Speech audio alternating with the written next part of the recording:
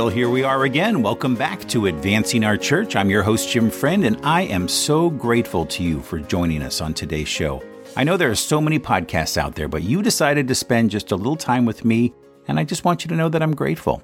I think we've had a pretty good start to 2023 so far. We kicked it off by discussing mental health and how we help our clergy and religious in their time of need at the St. John Vianney Center. We heard from David Savage, the executive director of the Papal Foundation. We had a wonderful show with Dr. Susan Winley Doust and her new book on parish renewal and evangelization called The Four Ways Forward. And of course, our last episode, we visited with Caldwell University's Dr. Matthew Whalen, and we discussed what it means to be a smaller Catholic liberal arts college in today's world. You can always go back and listen to any of our previous episodes. You know, it's interesting, at the end of last year, I was looking at our numbers and downloads in December, and we had just as many people listening to old episodes of Advancing Our Church as the new ones. People are always going back and finding a topic or a guest that they're interested in. So, of course, you can find us at advancingourchurch.com or wherever you download your favorite podcasts, and I hope we're one of them. And before we get started, I just want to thank our sponsor, Changing Our World. Changing Our World is a fundraising and social impact consulting firm that has been serving the Catholic Church for more than 20 years. And if you're thinking about a capital campaign or a major gift effort, maybe your annual fund needs a little fine-tuning, or maybe you just need to think through some new engagement strategies with your donors. These guys have run capital campaigns and major gift efforts of all shapes and sizes all around the country and all around the world. I want you to visit their website at changingourworld.com, where you can learn more about their complete suite of services. You can find a link to their website in the show notes of this episode. Once again, thank you to Changing Our World for sponsoring this episode. And now, let's get to work.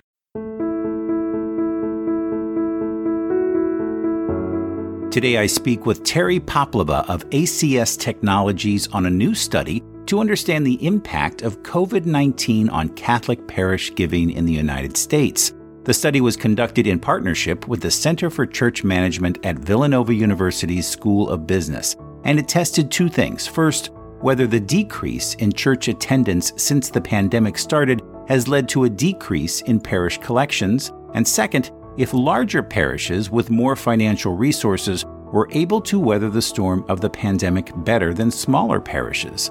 So according to the study, both of these hypotheses were false. And as you'll hear from our conversation, it uncovered, and I would say confirmed once again, the amazing generosity of parishioners all around the country. But it also speaks to a larger concern about attendance and the long-term viability of giving that all of us need to be conscious of. And so, without further ado, here's my conversation with Terry Poplava. Well, Terry, welcome to the podcast. So glad to have you here on Advancing Our Church to discuss this really important study that you've put together. Thank you, Jim. I'm glad to be here with you. So your group is ACS Technologies, and you've partnered with the Center for Church Management at Villanova School of Business, which we're all very familiar with. And your study is to measure the impact of the pandemic on parish giving, which I think is very near and dear to all of our hearts, especially those of us who work in advancement or at a diocese. And just so for our listeners, the time period that you studied was October 2017 to September 2022. Why don't you just tell us a little bit about the study, how it came about, and maybe a little bit about the process? Sure. Thanks, Jim. Well, obviously, as you said, the Center for Church Management at Villanova is a highly respected organization. I've been a longtime fan of what they do and supporting them in their efforts. And at ACS Technologies, we have been working with churches for over 40 years and have compiled a lot of our own experience through our support and our work with parishes and, of course, designing the software that we do. And we also have a significant store of data about behaviors. So we, in talking with Villanova, determined that we should take a deeper look at how the data can be turned into something usable. And so we thought clearly this topic of giving continues to be an issue for us. Attendance and giving both are important to our church these days. Right. But we felt like there could be something a little bit more current and a little bit more specific. So we had an accurate representation of what's really happening through 2022 to see if the lingering effects of the pandemic were still here with us in the Catholic Church. And frankly, we're going to do that for other denominations as well. So our intent is to continue this over a series of studies looking at the impact in denominations, and then perhaps an observation about, if there's any relationship or distinctions between them. Excellent. Excellent. Well, I thought maybe we just kind of go through some of the high points that were listed on the study and maybe kind of have a little conversation around that. One of them was that you noted that there was a 9% drop in collections during the first 6 months of the pandemic. And you cited the April to September 2020 time period. And we all remember that. Everybody was trying to get their legs under them, trying to figure out, many pastors are trying to get their masses streaming online. Dioceses were beginning to stream online. I know many friends of mine who are diocesan development directors were working hard to help all their parishes to get online. And really, many of them, small staff, undergoing a Herculean effort to help, 100 parishes or however many that they serve. So is that how it kind of came out in your study, or what was that first 6 months kind of like for folks? Well, I think the first 6 months on the types of things you're talking about are what we can observe ourselves, Jim. And I agree with you. I think a lot of the movement, the impetus that came because of the emergency to get online was really critical. I think that points to our hypotheses, though. What we set out to study was, number one, we're assuming that because attendance is down, that giving's down and continues to be down. And we're still seeing challenges with attendance, at least, in our observations. And the second one was, we thought probably larger churches would have fared better because they would have been better equipped to do exactly what you're talking about: technology, planning, ability to change, ability to respond. And as it turns out, both of those were false assumptions. I can tell you a little bit more about that. But to your point, the quick movement of churches to get online, and I think also of people in their lives to respond to what they saw as a potential disaster for their church, stepped up to their own giving as well. So the first 6 months were down 9%, and we arbitrarily looked at 6-month increments. It just seemed appropriate because of the church season. Sure. The second 6 months, we were already recovering, though, and now giving is actually up. I don't think we've said that yet today. The surprise to us is that giving is up. It's up significantly over pre-pandemic levels, not accounting for the impact of inflation. But I think that's a very hopeful, very wonderful, a chance for us to be optimistic about what's possible in our churches and for our advancement organizations to understand what's going on and why that's working.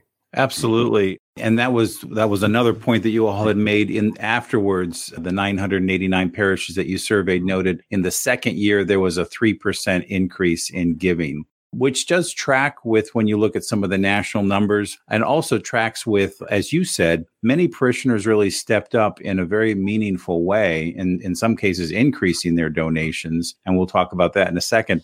But they really made up for the ones maybe who didn't come back and wanted to help out their parish and saw a need. And we saw that I saw that with other organizations, Catholic colleges, other nonprofits. People wanted to do something because they are locked down. In many cases, though, their stock portfolios were doing very well. The economy was doing well. The stock market was doing well. And so people wanted to give back. And I think in the world of fundraising, what we were at the time I was working for Changing Our World, we were advising our clients, don't presume someone's financial state just because we're in a pandemic. We have to keep asking, because if we don't ask, the mission's going to suffer. Well, our purpose didn't change just because there was a pandemic, right? At the core of it, remembering that we are given, Christ was given, this is a faithful response. I think part of the challenge for us continues to be, did the pandemic disrupt those who were on the edge and didn't really make this connection to, our opportunity to evangelize and build the kingdom through financial giving as well as our own personal gifts? And the importance of it could get lost in some of the temporal emergencies. Sure. So, that was still always true. And fortunately, we have a good core group of people who seem to realize that and respond. But nevertheless, another point you made was that while there is an increase in donations, there's still a decrease in attendance, or the number of people that are giving. And the decrease in attendance is something that everyone has felt. Still, does it slightly remain below 16%, or is that as of the end of your study? That's right. So the study officially through March of this year, right? We're still seeing 16% fewer people giving. Right. On average, the people who are giving 24% more than they were before the pandemic. So that's why we're seeing a bit of an increase, which is exciting but disturbing at the same time, because we're depending on fewer people to give more. And that is probably not sustainable for our church for multiple reasons. And then the other impact that we did look at was inflation. The impact of inflation means that the actual value of that increased dollar is really not getting a church any further down the road. They're basically, inflation is sort of taking away the additional impact. As it comes down, I think it will help. But currently, that reduces the impact to actually a little bit down from where we were before the pandemic. Yeah, you touch on a very important point that I've been following carefully, especially I think all of us have been following the inflation, news that we've seen from our president and from other news sources. But your study calculated an 11% less spending power for parishes as of 2019, which was a while ago. And we know that inflation has continued to increase. So that number 11% is probably considerably higher today. I think so. Actually, I was wondering, as it tapers off, it probably is a little bit higher, but I'm hopeful that as the inflation overall starts to come down, we'll see that correct itself. Right. And then, of course, the other really important point that you make is fewer donors and the fact that that's not sustainable. The Villanova School for Church Management, how are you advising pastors in this economy or in light of this study to take action? Well, Jim, a lot of ideas here, trying to work across different organizations plus our own organization. But it seems to me that we have, I'm actually calling it a dilemma of generosity, that we have lost the connection that I talked about earlier, the connection to being grateful that we're here, that everything we have. Mm-hmm. So it's, my tact is we need to return to core stewardship principles and teaching, which it seemed we did really, really well for a few decades. And then that conversation seems to have vanished from my parish experience anyway. I don't hear it much anymore. Yeah. Not as well reinforced as that really returning to recognizing that all we are and all we have is a gift from God, and that our gift back is our reflection of that back to our call, even to the Great Commission. So to me, it's I wish there were a quick fix, because the simpler and most immediate thing is we need to do a very effective job at showing results, showing impact of what is happening, and not just for campaigns and not just for annual appeals, but offertory, what the church is doing, what the mission is doing, why we're here. That ongoing message should be happening in our parishes, and it doesn't.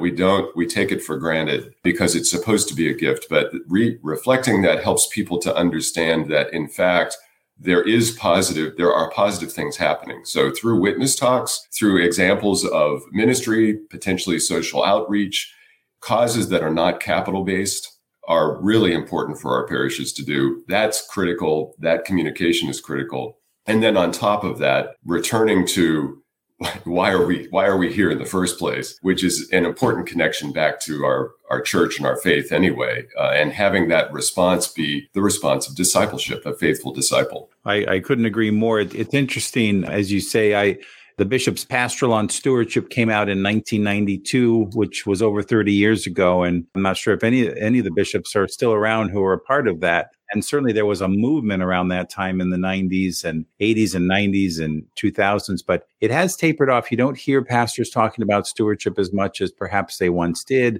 Maybe it's a different generation. Sometimes I hear, it's so passé and it's such an overused word, but it is about discipleship. If we truly understand the principles and the spirituality of stewardship, we recognize that it is about being disciples of Christ. And that comes from a deeper prayer life, that desire to be a disciple and a follower. And everything else kind of follows suit, whether it be sharing your time or sharing your resources with your local parish. So perhaps that is as you say, the core movement that we need to get back to: prayer, giving. And this upcoming season of Lent is certainly a great opportunity to think about that and pray about that. It is. And I appreciate that you emphasize prayer, Jim. You're right. It does come down to a healthy, sincere prayer life personally and in communion with others. I've done a lot of looking at different traditions recently, and regardless of what it is, this important core, a healthy prayer life, is at the core of it. And so, yes, I agree. It's prayer and reflection, listening for the word, the listening for the intent, trying to discern where we should be, what we should be doing so that we feel that we should be compelled to be at Mass. In fact, doing some of the research I was doing on stewardship, I did see Bishop Kemi is still talking about it. There's a wonderful quote that's paraphrasing is about all we are is from God. Yep. And so perhaps we set aside stewardship and we lose time, talent, treasure. To be alliterative, the trite time, talent, treasure is not helpful for most people. It does exactly what you're saying. We fall back into, oh, yeah, that again. And it's about money. We've got to get past the it's about money to it's about a generous response to the gifts that we have and that we are.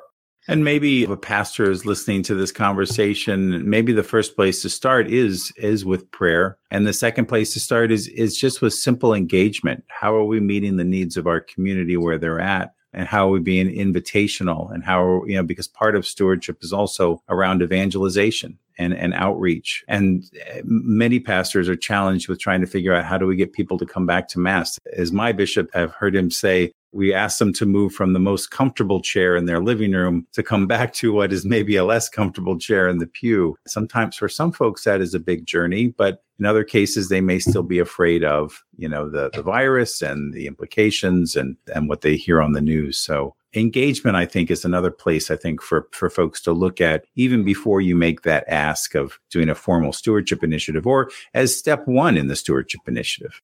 Jim, you're on a topic that excites me a lot because I agree. How often have we said you have to meet people where they are? Yep. So it needs to be evangelizing before catechizing, as we put it in the Catholic parlance. We don't need to be forcing everything up front. We need to be engaging people in welcoming and building a bridge of trust so we can bring them into our community. I'll go back to one other thing, though. I think as part of engagement, again, when you look back at the, 2013 to 2015 timeframe is when Al Winsman was writing for Gallup, and the research about what it means to be engaged is those who have a sense of where their organization is going and that they're participating in that. That also came out of the Notre Dame study from Smith and Starks, that we have a sense of direction, we're part of it, and we are growing. And that is part of engagement, I think, is that the churches really do need some kind of, for lack of a better term, a plan or some priorities or some sense of direction so that can be part of the communication of what we're doing. And then why what we're doing has an impact is, again, sort of reporting out on what's happening as a result of this focus that we have. It's a little bit too businessy for some churches in terms of the response. And yet I think it's so important that we find a way to do this in the appropriate spiritual way so that people aren't just showing up, right? That we collectively are moving forward. And so we hear the message in the context of where we're going and what our mission is for our parish. Excellent. Well, Terry, what's next? You mentioned studying some other denominations and something similar, but what are some of the other studies you're thinking about down the road? Well, a couple of things. One, thank you for this opportunity. I'd like to mention this. So this focus with Villanova, which we're also expanding for those who are interested, to Wheaton College as well for their look in more evangelical churches, is going to continue to look at deeper dives into different questions. But there's a big work effort, a research effort to look at the lifetime value of a donor that's underway as well. So that will be across denominations. I think that will be very meaningful for all of us as like a sense. So excited to see more about that as it comes out. So there'll be this over a series of different denominations, and then we'll come back and start to look at questions of generations, maybe dive a little bit more into regional questions. We anticipate it being ongoing.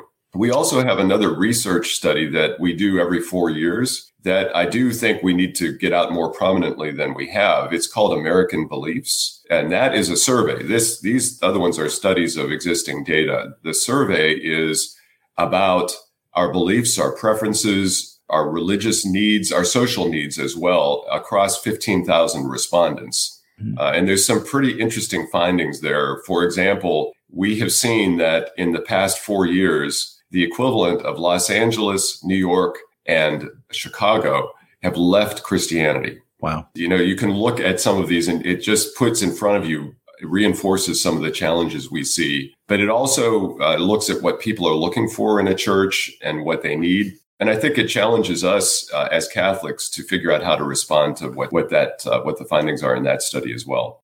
Well, you're crossing many disciplines or many departments in the Catholic Church, if you will, with what you're putting together. The engagement of the nuns and those who are falling away from Christianity or not ascribing to any religion, as we know, is something that's continued just to grow in exponential numbers over the last several years. That's exciting that you're going to be studying that. Will there also be some possible recommendations, we hope, on how to better engage, as we said before? Even in those conversations, those are much deeper conversations, I would imagine, and trying to re-engage someone in the faith, of course. Yes, they are. And I do think they're challenging for us on what that means, because there's this question of relevance, how the Catholic Church can respond while being faithful to who we are and still finding a way to appeal to people who are in the community. There are some things being done that I think are pretty exciting and some good parish examples even. But in the study and the reports that we have, there are some suggestions about what to do. Plus, we're doing some further questions on that as well to dig into some things. For example, one of the top responses of what people are looking for in a church is a warm and welcoming community.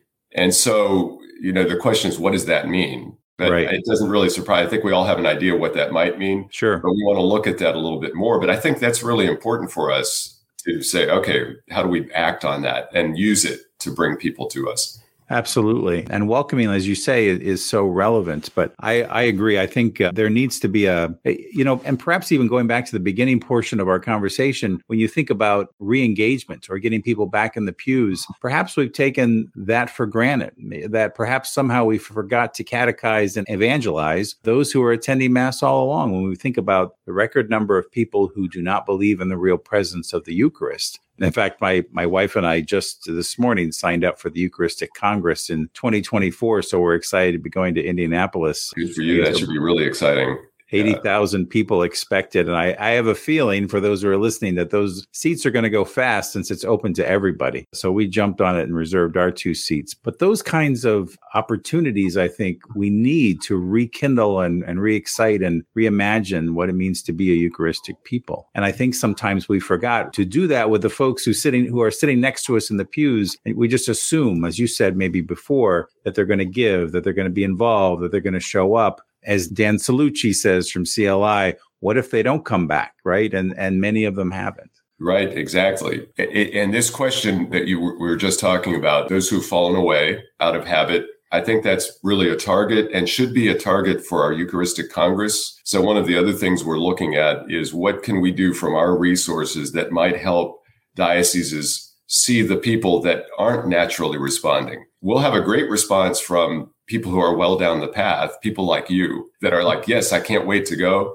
But what about the people who are on the edge, who we really want to reach? If we could find a way to invite any small percentage of them to be part of this huge focus that we have as a church and the beauty of the Eucharist, it seems like a big opportunity. So I'm trying to find the right answer that we might have through some of our resources to get a chance to identify who those people are so we can reach out to them. It makes sense that if we can re-excite or re-evangelize the people who are already connected to us, we'll have a better shot at working on the nuns and those who have much deeper questions about their faith and have really taken a stand that they're just not going to be a part of any religion. And this study that you've done, I think, is probably a good first step in examining that conversation and maybe shedding a light on it. I think so. And it's difficult for us.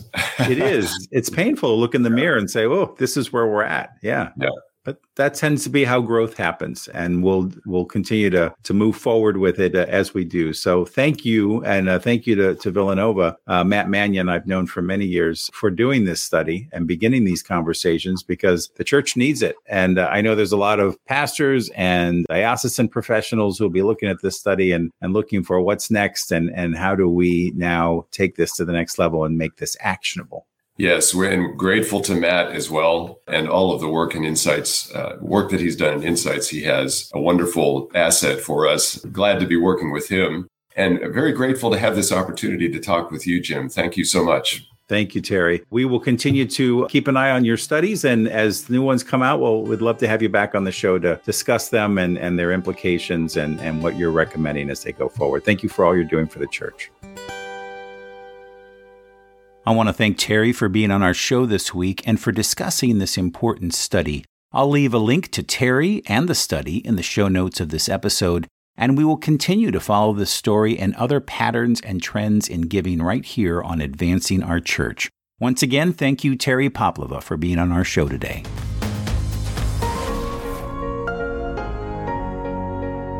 Well, that's our show. Special thanks this week to Carrie Klein at Mission Advancement Partners for coordinating this week's interview. And as always, to our partner, Podastery Studios, for helping to produce another great show. So how can you help this podcast? Well, I would be so grateful to you if you would leave us a rating wherever you downloaded this podcast. It takes just 2 seconds, and it really helps to improve our circulation and helps us to get noticed. And if this is your first time listening to Advancing Our Church, I hope you're going to stick around and subscribe. You can find us on all places where you download your favorite podcasts. You can find us on YouTube. You can follow us on Facebook, Twitter, Instagram, LinkedIn, you name it. And for more information about our show, visit us at advancingourchurch.com. And once again, many thanks to our sponsor, Changing Our World. You can find a link to their website in the show notes of this episode. Well, that's it for me, everybody. I hope you're having a wonderful and prayerful season of Lent. Have a great week, take care, and God bless.